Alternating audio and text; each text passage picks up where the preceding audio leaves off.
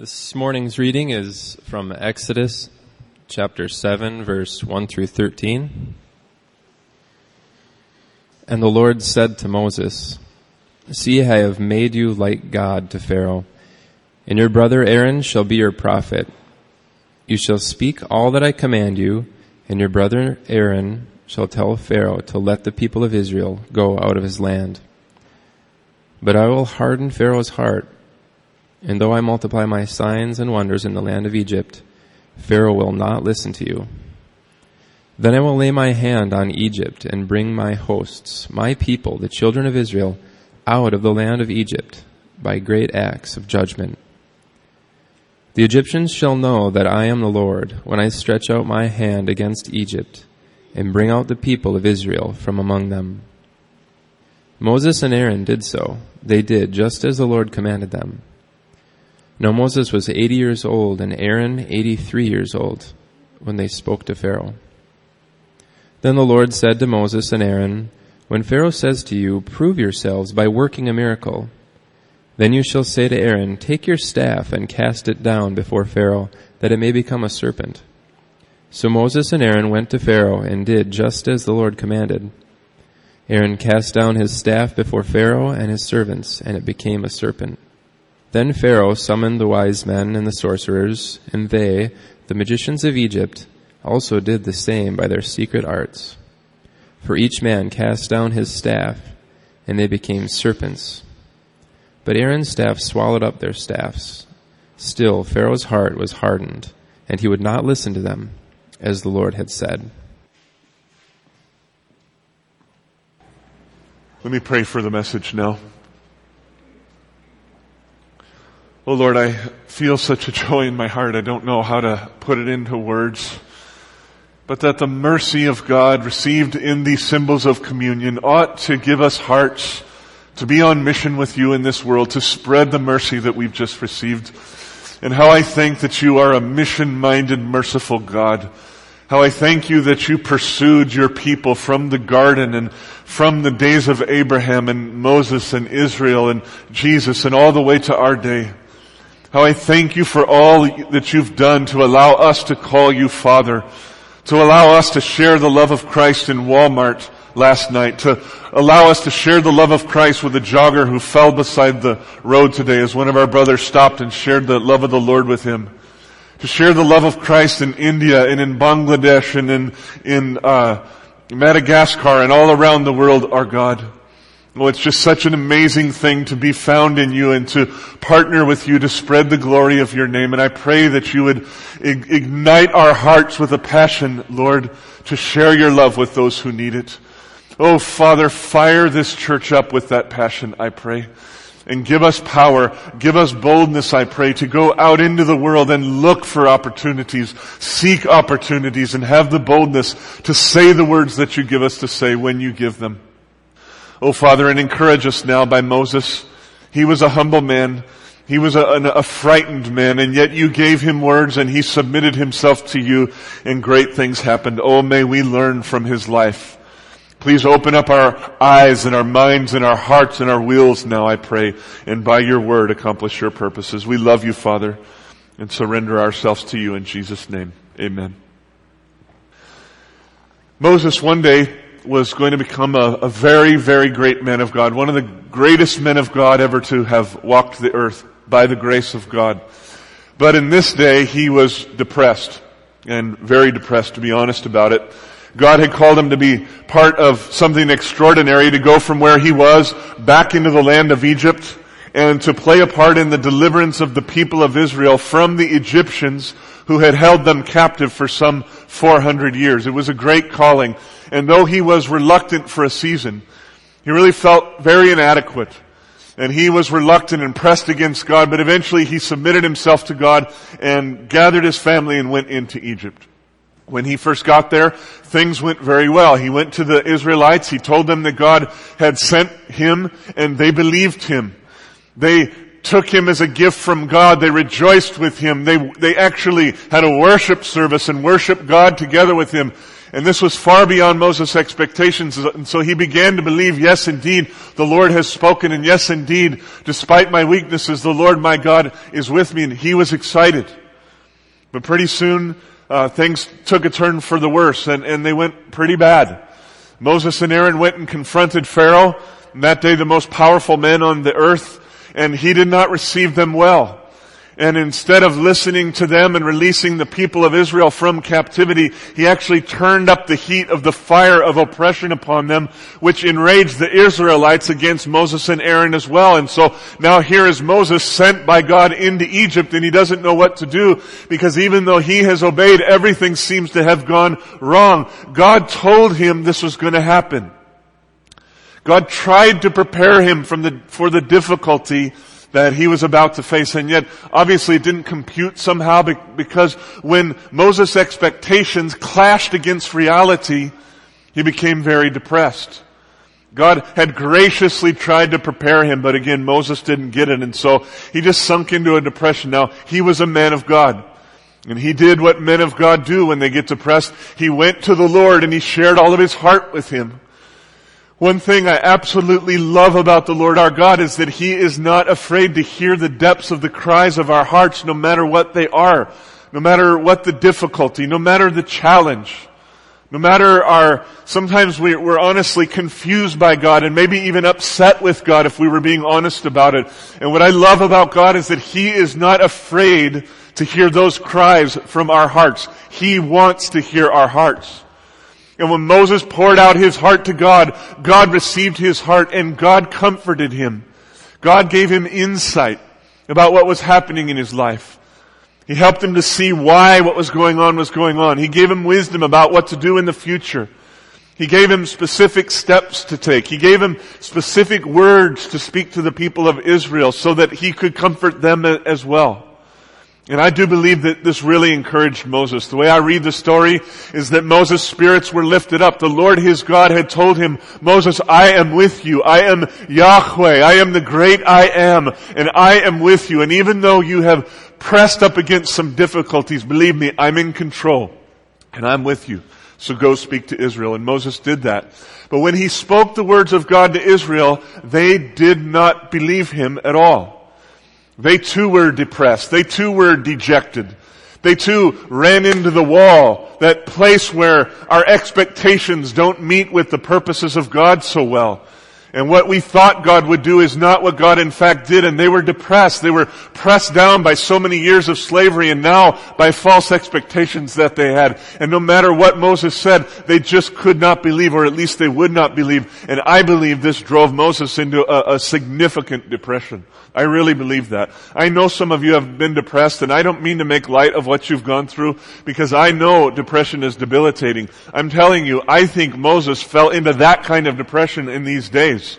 He said to God at the middle and then again the end of chapter 6 in Exodus, he said, Lord, I am a man of uncircumcised lips. I'm not the guy for the job. What he was saying is, Lord, I'm not holy enough. I'm not righteous enough. I'm just not the right guy. I think that I hear from you.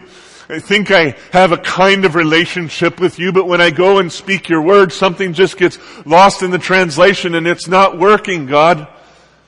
I left everything that I knew to come here and do this, and it's just not working. So God, let me out of the deal. Please just let me out of the deal. And God was gracious to Moses. Like a father, he heard his heart, he heard his cry, but God would not release Moses from the call he had put upon his life. God received Moses, but he would not release Moses from the call he had put upon his life. And here's why. It is the way of God to use the weak things of the world to shame the strong, and the foolish things of the world to shame the wise. It is the way of God, as you prayed, Kimmy, to use our weaknesses to display his strength. We are eager to hide our weaknesses, to run from them, to deny them, to change them, to hide them in some way, shape, or form. And the thing is, beloved, God is seeking our weaknesses. God is attracted to our weaknesses. Why? Because in our weakness, his strength is displayed. Let's say that I took a nail and beat it into a piece of wood with a hammer. Well, that's not a big deal because a hammer is stronger than a nail, right? But what if I took a piece of straw and I was able to hammer a nail into a wall with a piece of straw, well, that would really be something because it would display my strength, that I could use something so weak to drive in a nail. That's how God is. He's looking for our weakness, not our strength, so that He could be glorified. And Moses didn't understand this. Moses didn't know that God most often chooses the unlikely candidate, not the likely candidate. He chooses the weak one, not the strong one. He chooses the younger, not the older. This is the way of God, beloved, and it's always been. Moses didn't quite get it, but God did. So again, God received his son. God heard his cry, but he would not release him from the call that was on his life.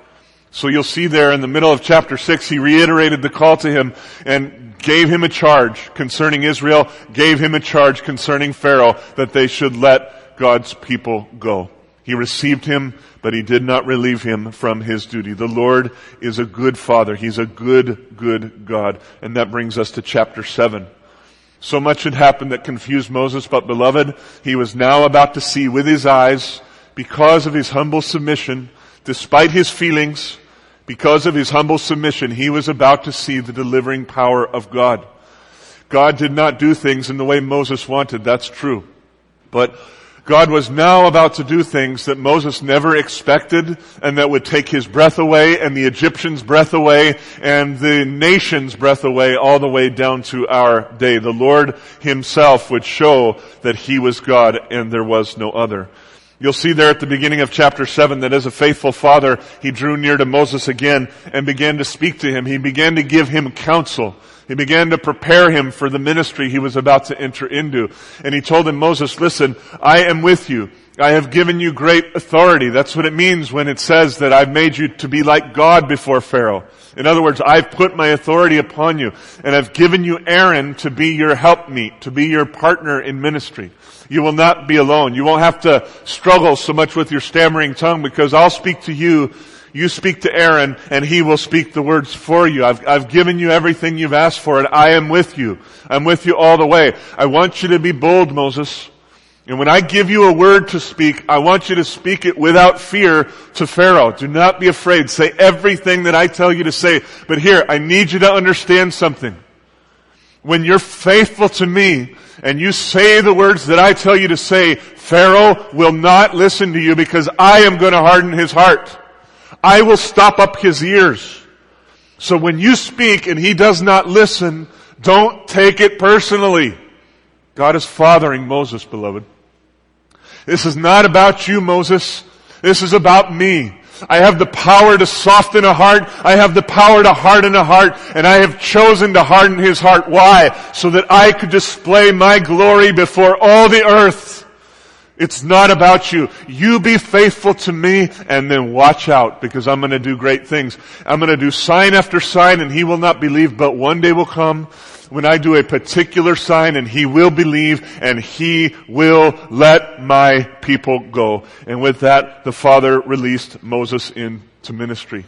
And he said to him again and again, I am with you. I am Yahweh. I am the great God. And when I do these things, they will know that I am the Lord. The reason I'm choosing to harden Pharaoh, the reason I'm going to do all these signs is a simple reason. I want to put myself on display so that the Egyptians and indeed the whole world will know that I am God. Look at chapter 7, verse 7 with me. Notice there's a little detail in there. A lot of time has slipped by. Remember, just a couple of chapters ago, Moses was a baby. And then he was a young man. And now all of a sudden we get to chapter 7, verse 7. And how old is he? He's 80 years old. And his brother Aaron is 83 years old. I want to point out two quick things there. First of all, notice again here, the younger is having authority over the older. We saw this in Genesis over and over and over again. Here's the pattern again. Moses is the little brother, not the big brother. And God put his authority on Moses because that's the way of God. His kingdom is upside down from our kingdom. He chooses things in a way that we would not choose. More importantly, we see here that Moses had already lived a long life, beloved. He was not a young buck. He was 80 years old, okay? He had already been through a lot. Those years in the desert were a lot of years. He had to wait and wait and wait and wait and wait and wait and wait and wait upon the Lord. And by the world's standards, he is pretty much washed up. He was done. It was too late for Moses to make anything of his life. But God just doesn't think the way we think. Amen? Some of you are getting older. You know what the midlife crisis is all about? And I know because I'm 44 now, so I'm right there. The midlife crisis is about this. I had dreams when I was 20. Basically, none of them came true, and it's too late for me now. Not 20 anymore. Life is going by fast. I'm already 44. I'm going to be 64 like that. Life is over, and then you get depressed. And then you start doing stupid stuff because you're seeking for something that you feel that you can't find. Well, I'm here to tell you today, beloved, our hope is not on this earth, and our earthly age is irrelevant to God. I'm actually going to preach through Joshua before I go to Hebrews. I've decided to do that, and I'll say more about Caleb when I get there. But just for a minute, think about Caleb, the old guy, 85 years old, saying to Joshua, Joshua, please, I'm strong. I got dreams. I want to take the land. Let me at him! Right? And then Caleb, this old man, is released in the power of God, and he succeeds. He goes because his age was irrelevant. The purpose of his life was not about him. The purpose of his life was about God, and the age just didn't matter. So here Moses is, an old man. He's 80 years old, and he's just about to embark on the greatest season of his life. So no matter where you are, beloved, don't give up on the dreams that God has for you. Do not give up. God has you in his mind, and he can do great, great, great things. So Moses and his brother are old. They submit themselves to God. Somehow they gain an audience with Pharaoh, and they perform the sign before him that God had given them to do. Again, they take the staff of God, they throw it on the ground, and it turns into a snake. For the third week in a row, I want to say to you, this is not a fairy tale. This is a powerful act of God to show that he is God. Now Pharaoh's magicians come in, and by trickery, they're able to mimic what God had just done by way of a miracle. When I was a kid living in Los Angeles, my mom used to take me from time to time to Universal Studios in Studio City. And there they would make fake rain, for instance. They made a lot of fake things, but the thing that sticks out in my mind is the fake rain. And the fake rain looks very real. And when you see it on the screen, it looks even more real. But it's fake. And their trickery, their ability to make it look as though it had rained, does not invalidate the fact that when it actually rains, God did it, right? So just because magicians could mimic what God did, it doesn't mean that God did not have the power to turn a staff into a snake. God did what Aaron's staff had done. And so just to show the power of God, somehow Aaron's serpent killed and consumed all of the other snakes, just to show his dominance. But the heart of Pharaoh was hardened, and he would not believe. He refused to believe that the Lord God had done this thing, and so he would not listen to Moses. And what that ended up meaning was now that the judgment that God had stored up for Egypt for so long was now about to be released upon this people. God had hardened his heart, to be sure, but that hardness came with a certain consequence, and everyone was about to see indeed that the Lord was God. The whole point of Exodus chapter 7 through 12 of every one of the plagues is to reveal the reality of God, and we're about to see that transpire now. To help us understand what's going on in this text and why this God of ours that's slow to anger and abounding in steadfast love, why he would inflict such pain on people that as he's about to inflict, I want to say a few words about the Egyptian religion to help us understand the context of Exodus 7 through 12 and what God is up to, because it's pretty powerful. The Egyptian religion taught that the universe was a harmonious whole, and that every part of the universe played a part to create what they called balance. And this balance of the universe was really the essence of their religion. They called it the ma'at, the balance of the universe. Now, so far so good really for us, because we believe that God is a God of order and not a God of disorder. We believe that God created every single thing in the universe to balance with every single other thing, and that somehow it all fits together and that he himself holds it together. We believe that. So when they're teaching that the universe is balanced and a whole, a universe, we say amen. But here's the problem. They taught that Pharaoh was actually an incarnate God, and that Pharaoh himself was responsible for maintaining the balance of the universe. That every single piece and part was held in place by Pharaoh, and that if he let go, it would fall apart. That was their teaching. And so the confrontation that happens in Exodus is between the Lord God, who is really God, and Pharaoh, who was a pretender God. And we have to understand, in this day, Egypt was the most powerful nation on the earth. Pharaoh was the most powerful man on the earth, and so the whole earth would have thought about this as the most powerful religion, and they would have thought of Pharaoh as the most powerful man and even a god. This was a worldwide belief to some extent. And so God is confronting the greatest idol on the earth to show something. That He alone is God. You'll see this phrase over and over again. By this they will know that I am the Lord. By this they will know that I am the Lord. So this morning and later when you read through the plagues on your own, just realize with every single plague, God is challenging a part of the Egyptian religion to show that they are not God, but that He is God. This is a showdown of who is really God. So, Exodus chapter 7 verse 14. You'll see there, the Lord commanded Moses to confront Pharaoh and say these words. The Lord, Yahweh, the I Am, the God of the Hebrews has sent me to you saying, let my people go that they may serve me or worship me in the wilderness. But so far you have not obeyed. Moses was being very bold. He's telling the most powerful man on the earth who thinks that he is God, that he has not obeyed a God that he doesn't even believe is God. And Pharaoh had the power of life and death over Moses, so he's being very bold. And then he says to Pharaoh, by this sign you will know that God is the Lord. And with that, Aaron stretches out the staff of God and strikes the Nile. And with that strike, the Nile and all the water sources in Egypt turned to blood. How that happened, I don't know, but I trust in God. He is the God of water. Water is the giver of life to us, and He's showing Himself now to be the God of water. Whatever He commands will happen. Now the magicians of Pharaoh were able to come in and in some minor way mimic this. You see, in Egypt it was not unusual to see red water because when the tide rolls in a certain way, even to this day, the water will stir up sediments on the bottom of the Nile and make the water appear to be kind of red. So they knew how to do something to make the water appear as though it was red. And this hardened Pharaoh's heart. What they did was just trickery. What God had done was a miracle. What God had done was show His absolute sovereignty over the source of water. But Pharaoh hardened his heart and wouldn't believe. But even though he wouldn't believe, guess what? He was powerless to do anything about what the Lord had done. You'll see there, if you read this, that the people of Egypt had to actually go near to the Nile and dig down for water because all the other water supplies were polluted. And if they couldn't drink, they would have died, obviously. So round one, the Lord shows Himself to be God. He's God over one of the things that is a life source for us, water. Pharaoh hardened his heart and would not believe, so the Lord sent a second sign. Moses stretched out his hand over the land, and Kimmy, I'm not sure if you're going to like this or not, but frogs came up from everywhere. Now this woman loves frogs. On any given night, you could see her out in our yard playing with tree frogs. She just loves them. She loves bugs. She loves all that stuff. Believe me.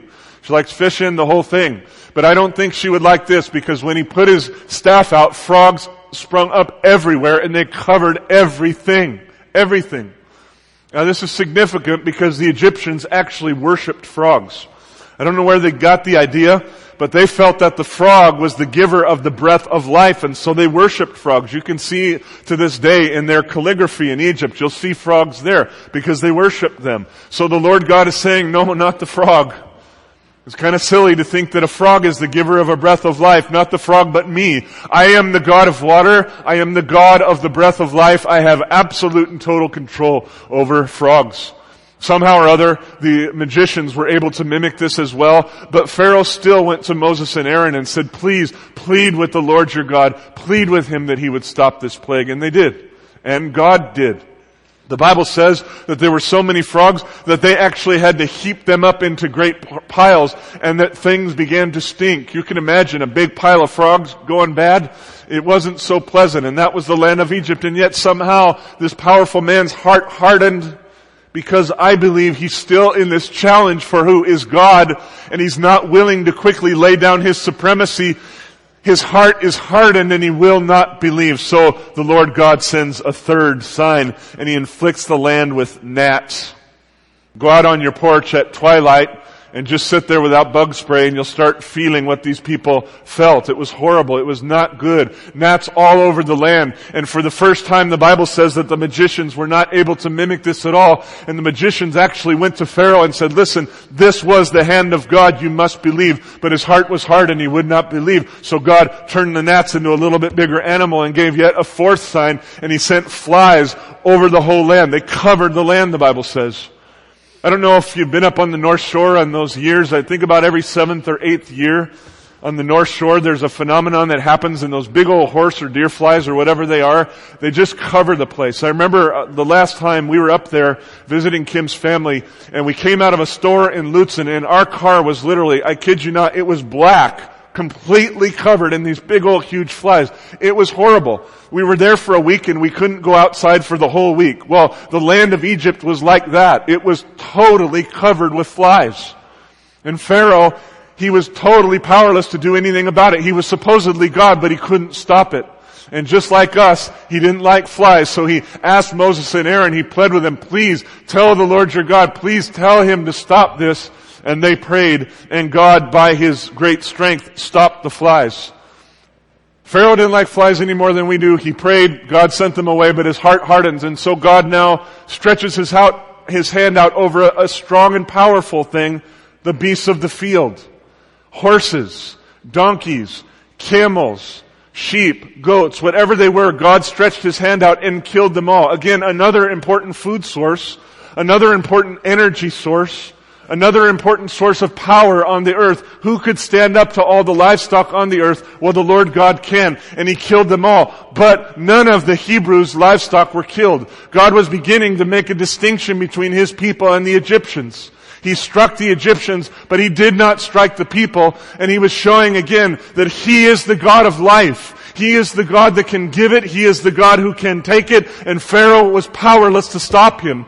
If he gives life, Pharaoh cannot take it away. If he takes life, Pharaoh cannot give it. And yet Pharaoh hardened his heart, and so the Lord sent a sixth plague, a horrible plague. This is the first time that Aaron did not stretch out his staff, but rather he took dust and flung it into the air. And when he did, horrible boils went throughout the whole land of Egypt. The Bible says on people and on livestock. Now you may say, how could it go on livestock when all the livestock just died?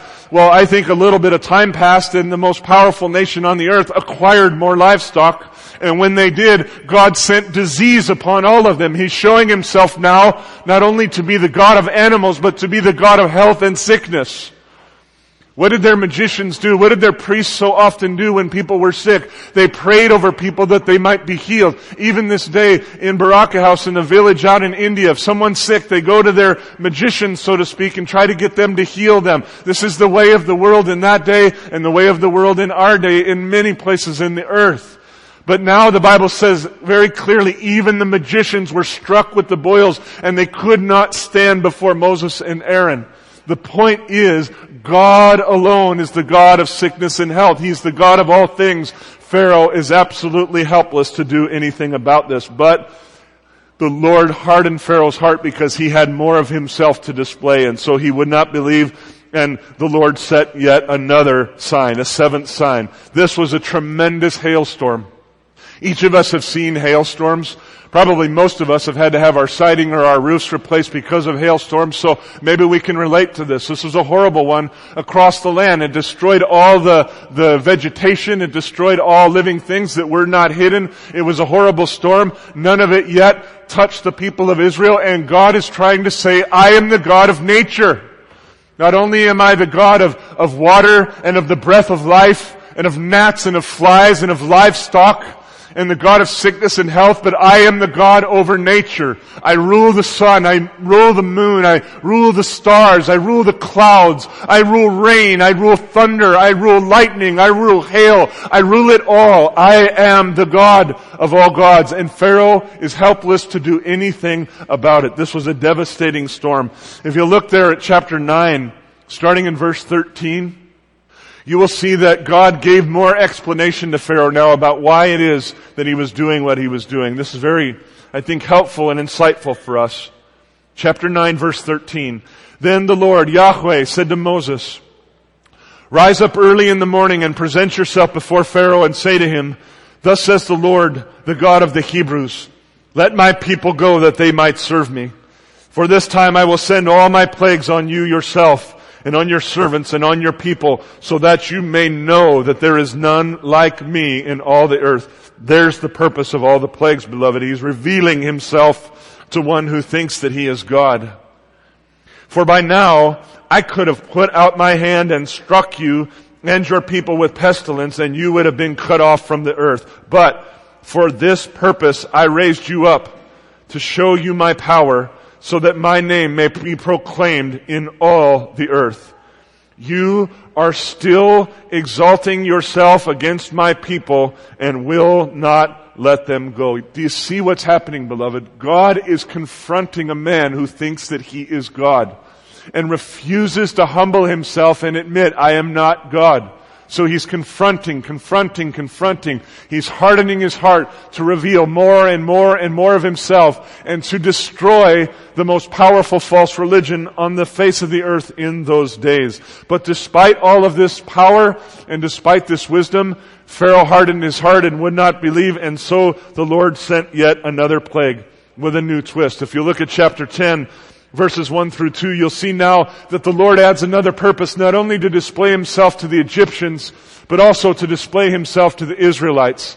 He wanted his own people to know that he is God, that he is the one who heard them in slavery, that he is the one who would deliver them, that he is the one they should teach to their children and to their grandchildren. So again, the great point of Exodus 7 through 12 is the revelation of the being of God and the proclamation of the name of God. With this, the Lord caused a great east wind to come up, and he blew locusts into the land. Now, Kimmy went to school down in Kentucky, and they will have locust infestations down there. I remember her telling me about those days when the locusts would come in and you'd walk down the sidewalk and your feet would just crunch, crunch, crunch under all of the locusts. They literally cover the land, and they're very devastating because they eat everything. They just absolutely destroy everything. And I think that the point of this 8th plague is that they ate all the crops. And the reason I think that's the point is because God is showing himself to be God over the food supply of the earth. He's the God of water. He's the God of breath of life. He's the God of livestock. He's the God of health and sickness. He's the God of storms. And he's the God of food. He's the God of the sustenance that we need. He's showing himself to be God. And Pharaoh was totally helpless to do anything about it. So he pleaded with Moses, please pray to your God. Moses did. God relented, but Pharaoh hardened his heart again. It's easy for us, I think, to judge Pharaoh, but I gotta tell you, the more I read this story this last week, I kept thinking of how my own heart is like this, and every time I cry out to God, he delivers me, and then I just forget the pain that I was in and go about my life as though nothing had happened. Pharaoh was doing this. He just hardened his heart, refused to submit himself, and so now God brought a 9th plague, a terrible plague. It was a plague of darkness. And with this plague, God is showing himself to be the God of light and of dark, the God of good and of evil, the God of life and of death. The Bible says that for 3 days, darkness descended upon the land of Egypt. It says that it was a darkness that could be felt. I don't know if you've ever been in darkness like that. The closest caverns that I know of in this area are in South Dakota, but one year, maybe 25, 30 years ago now, I went down into some caverns in the Grand Canyon area. And they took us in an elevator about 30 stories down or something like that. And when we got out into there, they told us to hold on to the rails real tight. And when we did, they shut the lights off. And I'll tell you, when they shut those lights off, that was a darkness you could feel. It was a darkness so dark I don't even know how to explain it. It was almost a total absence of light. That's what it felt like. For 3 days, the land of Egypt was like this, except for the area where the Israelites were. They had light. Now, some skeptic might say that that's impossible. There's no way for that to happen. And all I would answer is to say, I don't have to defend God. He's God. He created the universe. If he wants to turn the lights off, he can. Amen? I don't need a scientific explanation. What I know is that the Lord is God. And what I know is that he was trying to show to a man who thought he was God, you are not God. I control light. I control darkness. If you ever go and study the pyramids and the ancient Egyptian religions, you will see that they were very deliberate about the direction in which they put all their buildings, because they believed that the light and the motion of it and the placement of that light had everything to do with the gods that they believed in and that they worshipped. With this sign, the Lord was saying, no, you are wrong. Your gods are not real. Your thoughts are not real. I am the God of light. I am the God of darkness. Pharaoh pleaded. Moses prayed. God relented. But Pharaoh hardened his heart yet one more time. Please look there now in chapter 11. We get to one final sign. The Lord tells Moses that he will do this sign and that afterwards Pharaoh will finally let the people go. The Lord further instructs Moses and tells him to do something really interesting. He says, Moses, go tell the people of Israel to ask the Egyptians to give them silver and gold. And when they did actually ask, the Egyptians just gave it over in droves because the Lord their God was with them. So God is preparing His people for exit. He's giving them resources that they need. He's allowing them to plunder those who had enslaved them for 400 years. The favor of God is upon them. And then God sends Moses into Pharaoh's presence one more time. And Moses says, Pharaoh, about midnight, the Lord is going to come through the land and He's going to strike every firstborn of Egypt. From the greatest person on the throne to the least person who is poor and who is a slave. From every man to every single kind of animal. The firstborn of Egypt will be mine, and yet none of my people will be touched. None of my people will be struck. And when this happens, there will be such a great outcry in the land of Egypt, such as has never been heard or ever will be heard, that your own servants will come and beg you to let the people of Israel go, and you will do it. You will do it. And with that, if you'll notice there, Moses actually storms out of Pharaoh's presence. He's very angry. Confrontation after confrontation after confrontation just brought Moses to a place where he felt the rage of God, and he stormed out of Pharaoh's presence. But Pharaoh would not believe. He would not relent.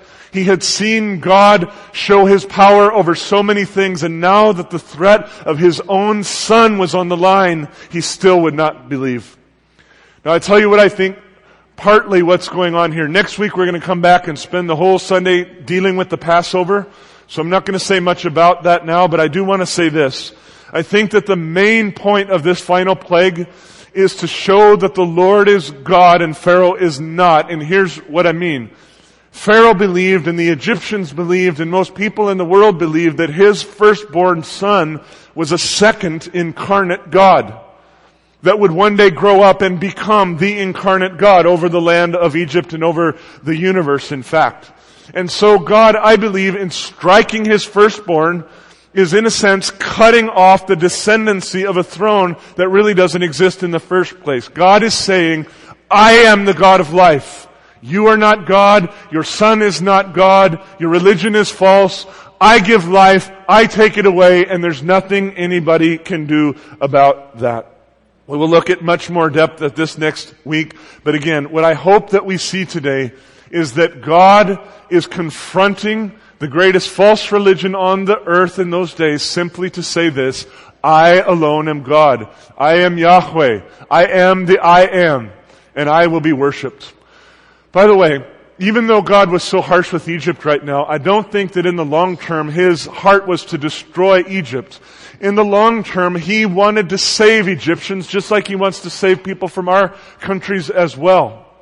But in the short term, God had to confront one who thought he was God.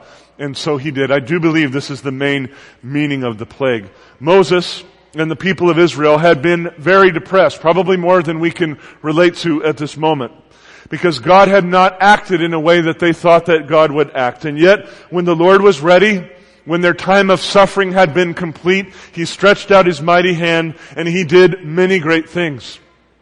The season of waiting and wondering and of suffering in the lives of Moses and of Israel gave way to the season of suddenly, where the Lord God stretched out His hand and began to suddenly do mighty things. And when He did, they believed, beloved.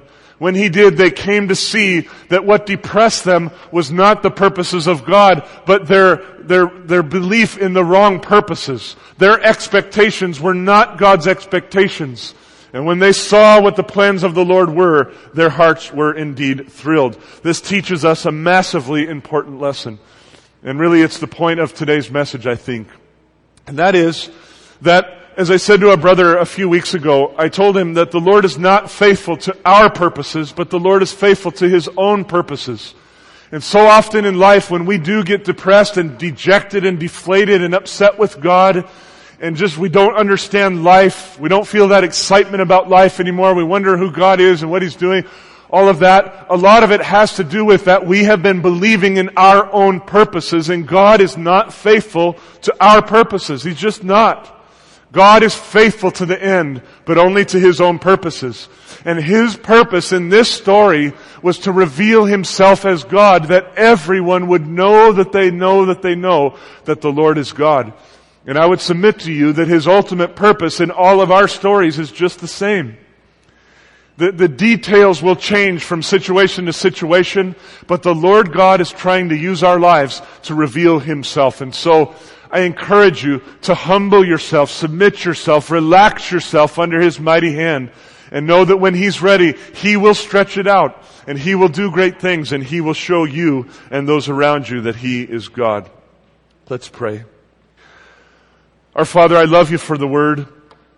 I love You for the revelation that You gave to the Egyptians and to the Israelites and to the nations of the world in that day, and to the revelation that You're giving to us in this day. How I pray that You would help us, Lord, through the Word to relax ourselves and trust in You. That we would die to our purposes and live to Your purposes. That we would die to our expectations and live to Your expectations. And Father, when the time is full, when You know the time is right, when You know all the circumstances are ready, when You know that our character is ready, when You know that everything's in place, Father, please stretch out Your hand and show us that You are God. Show us great and mighty works that we might fall to the ground and worship You and praise You for who You are. We thank You, God, because we know that You will hear and answer this prayer. In the mighty name of Jesus, amen.